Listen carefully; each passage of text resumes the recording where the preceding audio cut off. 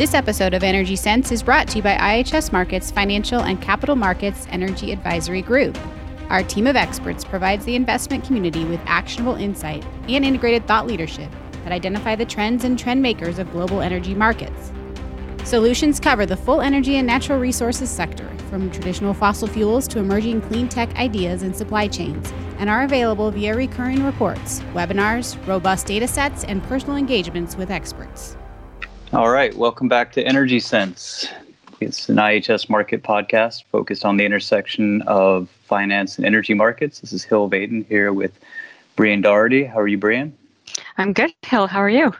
I'm doing all right. And today we're going to talk about the emergence of, retail stock pickers in energy stocks over the back of the COVID market crash and resurgence. I think the S&P 500 may have hit a record again yesterday or one day this week. And we've got with us Kareem Fawaz, who's been here at least once before. Kareem, how are you? Hey, I'm good. How are you guys? Doing all right. And Mike Shapiro and his colleague Brian Manalas. Did I get that right? Manalassis was close. Third time the charm. I'm tripping over myself, and I have Brian in front of me. Brian, yeah, call me Brian. Brian, yeah. Thanks for having us, guys. I appreciate it. Yeah, and you guys. So just to kind of let the listening world know, but there's a happy hour, a digital happy hour, coming up after this that you guys are hosting and have to get to, and I think that's a decent place to start, Brian. That. I think the obvious question here is what's the difference in a virtual happy hour and just drinking at home by yourself? But the less really obvious, not much other than feeling better about it, I guess, or not being as judged. I guess that's the big takeaway. I'm not as judged when I engage in work-related virtual happy hours as I would be if I was just sitting in a corner by myself with a bottle of wine. Right. It seems somehow more appropriate. But Mike, you've said that you've done these a handful of times, and the question, Brian and I were talking about this yesterday, that there seems to be, as we've all been moved into working remote and Microsoft Teams, there are those who are quite comfortable with the camera on, those who would rather the camera off, and those who have those fake backgrounds. Do the happy hours, is there a dress code for this? Does one need the camera on? Excellent question. And camera on was the first rule of the happy hour. First rule of the happy hour. Yes, we didn't necessarily make you must have a real drink in your hand as a rule. It's kind of optional, but the camera on was not optional. That has to happen. And can you be anywhere? So a friend was telling me that she's a camera off person on Teams, and the reason for that is she works in her bedroom, and she says she's been very uncomfortable with the idea of inviting all of her coworkers into her bedroom. So are people showing up to the happy hour from any and every room? Is as long as the camera's on, does anything go? They could be anywhere. One of our colleagues shows up from his back porch with his dog in his lap and a beer in his hand. Someone else ends up at a lake house half the time. She's not even on our team anymore. She just shows up. Yeah, the guy I co-manage the team with showed up in a Gumby suit one day. Anything can happen, really. Oh man. That's an episode in itself. Yeah, that was fun. All right. Well, all of this is in a weird way more normal, and I think it's related to what we're talking about today with energy, stock picking in general from stay-at-home people. That there was this great timing from the perspective of some where Robinhood and others amount $0 commission, that they make margin lending easier. And then COVID happens, the market crashes, everybody gets sent home, some lose their jobs, some get a stimulus. And people start picking stocks in ways not wholly dissimilar to the way they pull levers at slot machines. It's led to stardom for at least one person on Twitter who Dave Portnoy has gone from a online gambling persona to interviewing the president of the United States. So it has totally changed things, and energy has gotten, Brian, I think you've done a lot of the work on this. Energy seems to have gotten a lot of attention as a lot of these retailers are picking some of the really beaten up stocks. And you published recently, Les. Can you talk a little bit about what your papers have discovered? Yeah, sure. So as you rightfully mentioned, retail investors have been receiving a ton of media attention, really for driving trading activity over the last couple of months. And we really wanted to know just how much of an influence this so-called retail trading renaissance, has had across the markets and particularly across our energy clients. So we looked at trends in overall retail ownership and capital flows across, call it a sample size of about 60 issuers, and as you mentioned, really since the brokerage industry slashed fees back in September 2019. So effectively making the equity markets more accessible. And perhaps to no surprise, we found that retail investors disproportionately targeted, these beaten down sectors like oil and gas, airlines and hospitality, as well as headline heavy sectors like healthcare, with all the news on vaccines and whatnot. So our data suggests that there is a strong preference, to trade and own lower price stocks. $1.50 per share seemed to be the sweet spot in energy. And that's regardless. So fractional shares has been another innovation, but people prefer to buy a full share for $1.50 rather than $1.50 of a more expensive company. Yeah, that's what it does appear to be. Yeah. And so most of these small cap issuers witnessed really almost a twofold increase in overall retail ownership. It was already high to begin with, averaging at around, call it like 16% of float, growing to essentially over 30% of float and even higher in some cases. So the story is pretty much similar, but less pronounced for your mid and large cap guys. But really the same trend for the most part. So I thought it was also pretty interesting that we saw these retail investors were pretty sensitive towards market moving news like the price war between Saudi Arabia and Russia. If you guys recall back in March, where we saw total retail ownership in many cases essentially doubling within a week's time. So it's truly a new market phenomena. And it's pretty clear that the cohort, in a lot of cases have been the marginal investor, at a time like this, and as we continue to see institutional capital essentially leave the space. So that's a bulk of kind of what we were able to take away here. All right, so all this is happening. Kareem, I know you do a lot of work, one on the oil markets, but two, working directly with more of the institutional buyers. I'm not sure that we're working with a whole lot with the retail buyers and sellers at the moment, but can you frame a little bit of the context from the more the macro and more the institutional side that this is happening? Sure. I mean, sitting on the commodity side, we're kind of on the commodity. We're a bit more familiar with retail investor sentiment kind of playing into the market over the past few years. I mean, like clockwork, usually as the price of oil crashes, you see this onslaught of retail money come in just because the lure of higher oil prices is so tempting. We had it in 2008, 2009 during the crisis and the crash when oil prices went from 140 to 40. You start to have a lot of money come back in saying, even if it comes back to 80 or something, it's still a very good investment. So you saw it during the financial crisis, you saw it in 2014 and 15 when the prices crashed, and you saw it again this year in the second quarter after the price war, when oil prices went into the teens and at some point negative. You had this massive influx of retail capital on the commodity side, and typically on the commodity side it's through ETFs, and in some cases even more dangerous leveraged ETFs, 2x 3x long Brent or WTI ETF. So retail has been a player on the commodity side for quite a while, but I think what's happened this time around is a much more visible kind of intervention on the equity side and into the companies and the sectors, which I think is quite interesting. And I think what Brian was talking about has some big implications in the sense that a lot of these companies coming into the second quarter were already battered, already in bad financial shape, and suddenly you had a lot of capital kind of come into them at a time where, and some of them were almost bankrupt, if not already on the road to bankruptcy. So it's kind of started to distort the signals from the market to these companies, which has added a lot of volatility on the equity side within the sector.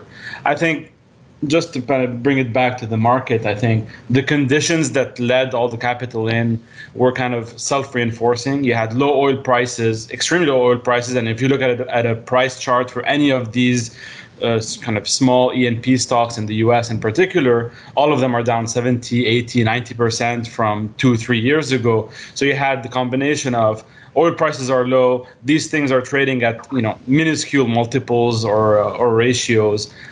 I mean, what's the worst that could happen? Well, so far, I mean, some bad things have happened since then. I mean, Chesapeake filed for bankruptcy. Other companies have had kind of to file for bankruptcy since then. So I think but there that has hasn't been mattered, right? I mean, from a retailer perspective, some of the bankrupt companies, at least in short-term pop, I mean, even outside of energy. That's what I'm curious about what the third quarter is going to show, and that's where I want to see whether that trend we saw in the second quarter did calm down to some extent as you start to see some kind of underperformance for some of these stocks as opposed to tech or other sectors. A lot of the energy market still is under a lot of pressure. Oil prices have stabilized at a relatively low level, so it'll be interesting to see how in that post initial euphoria things shake out. Well, what about are they just buyers? Historically, when do they back out? Or is it something that once they're in, they're just going to wait until, they'll hold on to whatever they've picked up unless the price goes below what they picked it up as? I mean, to me, that seems like a psychological thing, right? That you might keep hoping that it goes up until you start seeing red on your screen relative to what you bought in at. So are these guys potentially just going to hold on this forever, or do we think that they're fickle and they're going to be moving in and out?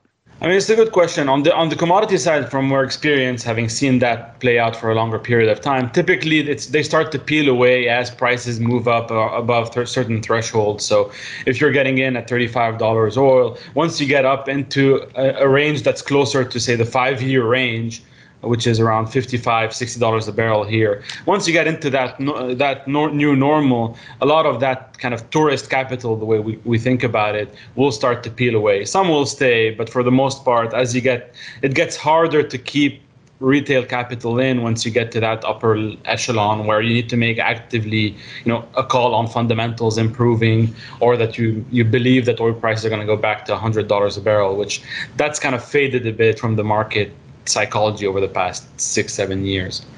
On the Brian, equity side, I don't know. Yeah, Brian, is that your expectation on equities? Yeah, actually, that's a good question. On the equity side, we've seen overall ownership move about actually 10 to 15% lower from essentially what we think is an all-time high around mid-June. So really a decrease from June into July and even into August. I mean, we're I think it's normalizing around August, but from a total ownership perspective, and by that, we look at total shares held in inventory across these retail platform custodians. So that total share count has actually been on a descent here. For energy across? This is for energy in particular. Okay. So we don't know that they moved maybe onto a different space, or if they've just pulled the money completely. Okay. Correct. Yeah. I'd be curious to see where that. Yeah, because I wonder if they just keep searching. If the idea is they just keep searching for the next beaten up segment, whatever is not performing. I mean, I have to say, I am myself one of these people that we're probably talking about. That I'm not going to lie. Same here. Things started selling off, and I was like, sure, I've got no idea what this company does, but it said it's 52-week, low, and it's exactly. $1, like why not? This all sounds very logical to me. That it really has nowhere to go but up, or at least I'm willing to take a chance on that. And to be honest, those ones that I did pick. Well, yeah, it's pretty easy for them to start doubling and tripling, right? When you're down in those type of low price ranges. So I get it. I get how this happens. And when I was reading the work that you guys have put together, I had to admit that unfortunately you were talking about me, right? Of these people jumping onto it. I'd like to pretend I'm more sophisticated, but often, obviously, I'm not. And so when we think about energy, right? And Kareem, you mentioned it. How much is this changing the way so these small caps, for instance, which we know it was a bigger factor for small caps as opposed to large caps and mid caps even. Is it changing the way that the investor communications, what they're saying out there to the street? Is it that they need to be putting out greater sound bites? It sounds as though a lot of this was soundbite driven. Have we seen a switch in the communication style of these companies, knowing that they might be able to attract these retail investors, or maybe they don't want to attract them? I don't know. What have we seen on that side? It's Mike speaking. So, we do speak with a lot of investor relations officers from different subsectors, and they're not necessarily putting out new messaging.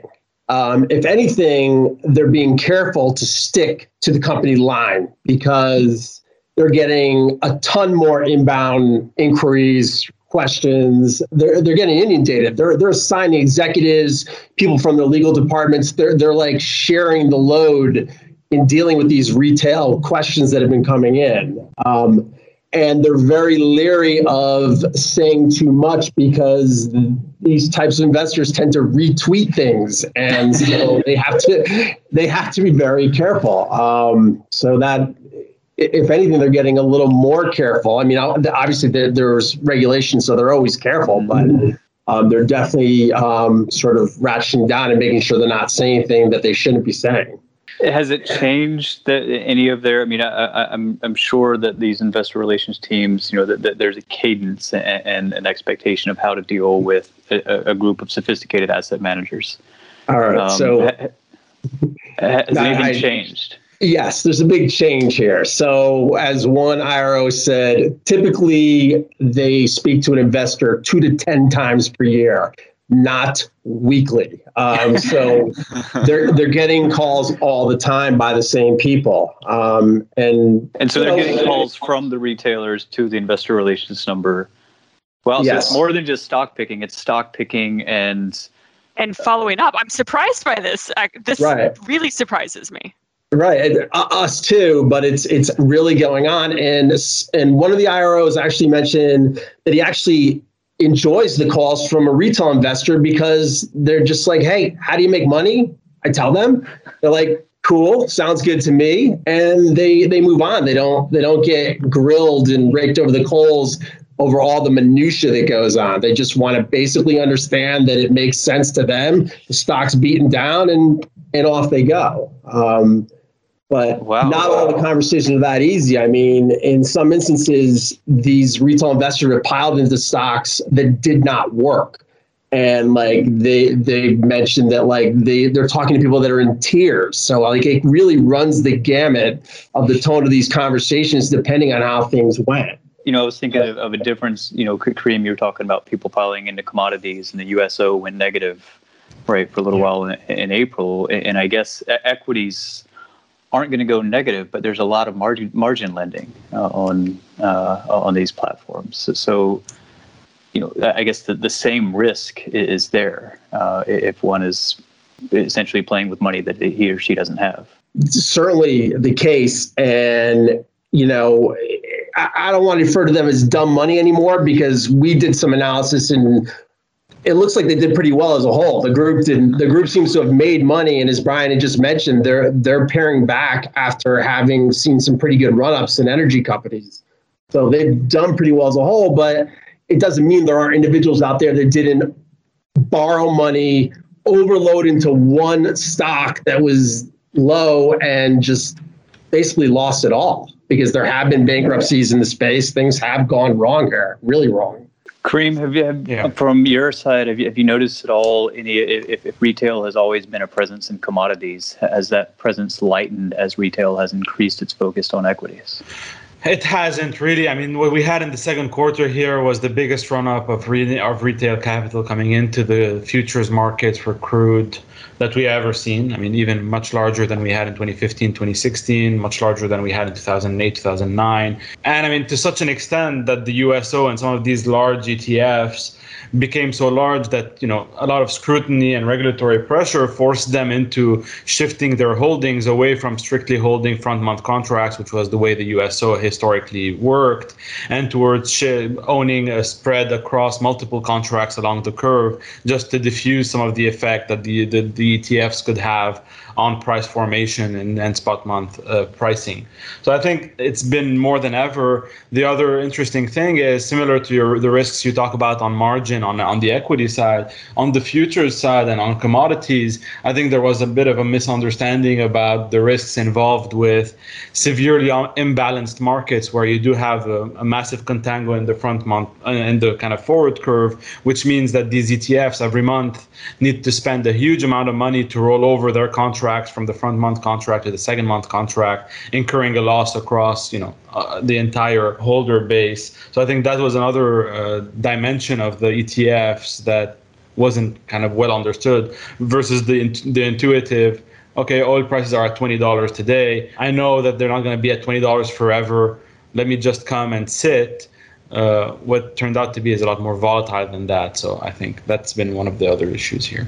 And so that volatility, is obviously something that sort of comes hand in hand with the increase in retail investors. So from a commodity perspective, as you said, this is something that the commodity market's kind of gotten used to, at least here in the U.S., and maybe knows how to manage it or read it a little bit better. But on the equity side, I mean, that could be quite dangerous, couldn't it? When we start thinking about, as these different companies and these equities start to recover, if we've got these sort of movements in retail investors, is it going to make everything a little bit choppier, basically, is what I'm getting to, as we kind of go through this recovery mode? Definitely. One specific company that had fallen below $1 that we cover and we see flows, the stock was running between 90 cents and 30 cents up and down. And we're looking at retail flows moving in and out. And it would have been impossible to get that right. And you're talking about a significant loss if you don't hit it right from a percentage basis. So, there's an attraction to that. I mean, I think, Brian, if I remember your report, that it's the high beta stocks that they're seeing the most money come into them. Is that right? That is correct. Yeah. Actually, what was interesting is not all issuers saw. I'm going to play up that a little bit, but not all issuers saw an increase in retail ownership. Actually, relative outperformers from a total return perspective, which we by our data had at most a negative 20% or better, actually saw a decrease in retail ownership. Obviously those guys, were mostly the integrated, the large cap midstream issuers. So to your point, that's correct. The higher beta names, the worst performers attracted a lot more of the retail guys. Again, because they're at the lower threshold, I guess, right? They're, talking about dollars as opposed to tens of dollars or hundreds of dollars in some cases, I guess. Yeah, that's right. Energy, with all that went on in energy at the beginning of the year, I mean, does this seem to be a new normal, or just because energy was so beaten up that energy is maybe getting a little bit more play right now from the retail segment than we expect to see, maybe as soon as the end of this year as things become more stabilized? Or do you see this continuing? Brian or Michael, any...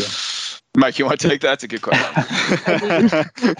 I think it's somewhere in between. I don't think this is going away, but those unique price dislocation opportunities probably won't be as rampant now that there's been a recovery in share prices since the COVID-related sell-off. But they're there. The accounts are growing, and they're probably hunting for it. These situations don't go away that fast. We see a rise at DraftKings every week. I mean, these types of situations, online gambling and whatnot, I'm not saying it's that, but I'm just saying that they got a taste for it. They've done pretty well. And I assume they're still going to be looking for new opportunities. One thing that came up in one of our conversations that could really put a halt to this would be if there was a rise in interest rates, which could sort of change the landscape and potentially put novice investors, and I use that word carefully because these people have been pretty smart on the whole, but they might be dealing with a situation that they're not familiar with, and that could sort of, put a damper on things. And I think what's interesting as well to think about is... two things. One, I think that we all agree here that they're pretty that the retail investor is probably sector agnostic, right? Like it's not necessarily that they're energy lovers. That's right. It's that they really look for opportunistic type of positioning, right? So I guess it kind of, whether they stick in energy sort of depends on if energy starts stabilizing, they're probably not going to stick around in energy, right? Whereas if it stays volatile, it might be a sector that continues to draw attention. But also, I mean, behavior shift wise, let's be honest, as we were talking about at the first part of the call here, we're all sitting at home, so it kind of makes it easier to do that type of stuff right now. If everybody's having to get back to the office, or in some cases back to work that doesn't have you sitting in front of a computer all the time, are we just going to see a downward trend in activity off of people getting back to work? Or maybe you're rightfully addicted. Like, let's be honest, it can be a little bit addictive, just like any other platform, that you're going to keep it up while you're walking around with your phone, because you can carry it on your mobile device. I don't know. These are all. Yeah, those are great points and questions. I would think if the world got back to normal and people returned to the office, that would slow things down. But if we get another stimulus check, that could. Yeah, I guess. That's right.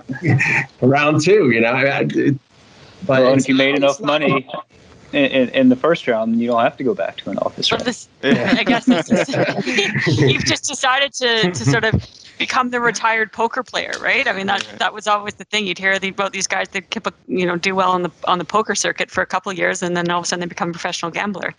Maybe we have a lot of people sort of shifting focus, and this is where they want to make their money. And of course, until they get burned, I guess is always how that plays out. Maybe it's a speculative bubble. I mean, maybe it's not different than the bubble bursting on the .com days and the retail goes away again. I don't know. Well, so one of the things in your report, Brian, was saying that the cohort, it doesn't appear to be big enough to really be having that much of an impact on some of the pricing of equities. So, so it sounds like if there is any sort of bubble thing, it's maybe a part of a bigger thing, but it's not the retailers that are driving this. That's right. Yeah. So from a broader market perspective, I think we saw the increase in retail trading activity move in proportion to overall market volume. So it kind of range bound between 3 and 5% by our calculations. I mean, obviously there are a lot of different ways to calculate that, but 3 and 5% is still relatively small. To your point. More buyers than sellers, which I guess some of that is intuitive. If you're new to the market, you got nothing to sell. Yeah, right. But that has been kind of the, which I guess Kareem and thinking about the overall environment for energy, it has been an out of favor sector. I mean, Mike, you and some colleagues and I worked on this last year. That energy, particularly oil and gas, has been out of favor. So it's been hard to find a buyer. Yeah. I mean, for a long time, I'd say for the last few quarters, it's been the hedge funds that have stepped in a bigger way. But a lot of hedge funds have left the space. Either they've closed, they're not touching energy. We've heard about a lot of energy pods being closed. So there's not nearly the amount of hedge funds in these stocks as there were even 3 to 6 months ago. So the long onlys have left. They've been leaving for years as energy is becoming a smaller and smaller part of the S&P 500, as we all know. ETFs, passives up, but a lot of that has retail behind it. But then there's these individual retail accounts that are just growing and they're filling this void. So is this a new norm? That question is very hard to answer. It kind of jumps back to that a little bit. But that's where the flows are in energy these days. Yeah, I mean that's the ultimate irony of this whole kind of stock picking, and that a lot of these new investors landed in energy, which is a space for the past 3 years that's been very tough for anyone who's been in there. So suddenly they see all this external kind of capital coming in speculatively, trying to make the most of a cyclical industry which hasn't been particularly kind on anyone who's been in there. So I think that's done well. And in the short term, to some extent, I mean, that's where we get back to the debate, which is how long can this last? And that's the part which is, the longer they stay in this market, the more they're going to become, they're going to fall out out of love for some of these names. And so, if the retailers or the buyers, when it's out of favor, when the retailers want to get out, is there a new round of retailers that comes in to be the buyer, or do the suits get back shares? In? Yeah. Who knows? Maybe they're going to have a tough time in accounting time when they find out what a wash sale is. Or, I mean, there's tons of retail investors loading into MLPs, and maybe they don't even understand what that means from tax time implications. There's a lot of unknown here, because the volumes jumped up. So what if they're churning, and they find out that no, you didn't lock in all those small gains. That it's one big trade when you're moving in and out like that. These questions just run through my head all the time. Like, I wonder if they fully understand what it is that's going on. They seem to understand pretty well. I'm not disparaging anybody, because the stocks are going up that they're in for the most part, but the nuances of making money trading like this is very difficult. So we said that we've seen a pullback from the peaks, right, of June. Does anybody want to start sort of making some speculative ideas about when we actually see bigger changes in this type of behavior? I mean, are we talking that we think they're going to stick around in a more stabilized oil price world for 3 months, or do we think that year end, for instance, is an indicator for them? Are there signposts that we think might be out there for what might trigger these retail investors to start exiting some of their energy positions? I'll take a stab at that. I'm waiting to see what the next the conversations around the next round of stimulus will be, really. So that's kind of what I'm keeping my eye on. Yeah. I think the commodity price is going to be big here. I mean, I think if you lose the stability of the oil price and you come back down, I think it's going to be very quick to get out, because they've seen that movie before and it's ugly. So get out as quick as you can. I think if oil prices do move up kind of, and you start to see that recovery forming, and that narrative around how COVID is past and everything is looking better, I think that could kind of keep capital just lingering here a bit longer, but it's going to be very responsive to that. I think that's where, in the meantime, as long as you're within a small band, I think you'll continue to lose some just because it's not going anywhere while the rest of the market is still going up. So, I mean, it's an opportunity cost too. You just put it in whatever, Tesla, and you would have been up 600% by now. Kareem, that's a whole nother podcast. Well, you mentioned, you've seen that movie before, and immediately Trading Places comes to mind, which ended so very well for the two retail investors. I guess I ended up being one of them there. I don't know if there's a Randolph and Mortimer Dukes out there kind of watching all of this and shivering. But it's nice that the retailers have had a good run of it, and it's nice for energy that we've got some buyers in this space. Given all the negative news around the sector. A lot of optimism on the retail side. Well, thank you.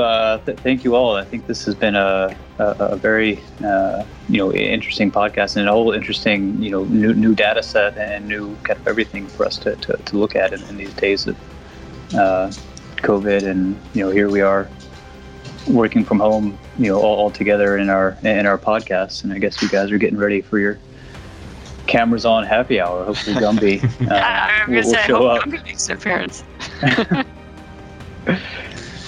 So, all right, we will sign off and look forward to doing this again soon. Thanks for having us, guys. Thanks, Phil. Thanks for having us. To read additional insights from our team of experts, visit our blog at www.ihsmarket.com/energyblog. You can also find our experts on social media by searching for IHS Markit Energy on either Twitter or LinkedIn. Have a topic idea or want to send us feedback? Email our podcast team at energysense@ihsmarkit.com. This podcast contains information and insights copyrighted by IHS Markit. To learn more about IHS Markit Energy Solutions, visit ihsmarkit.com/energy. That's ihsmarkit.com/energy.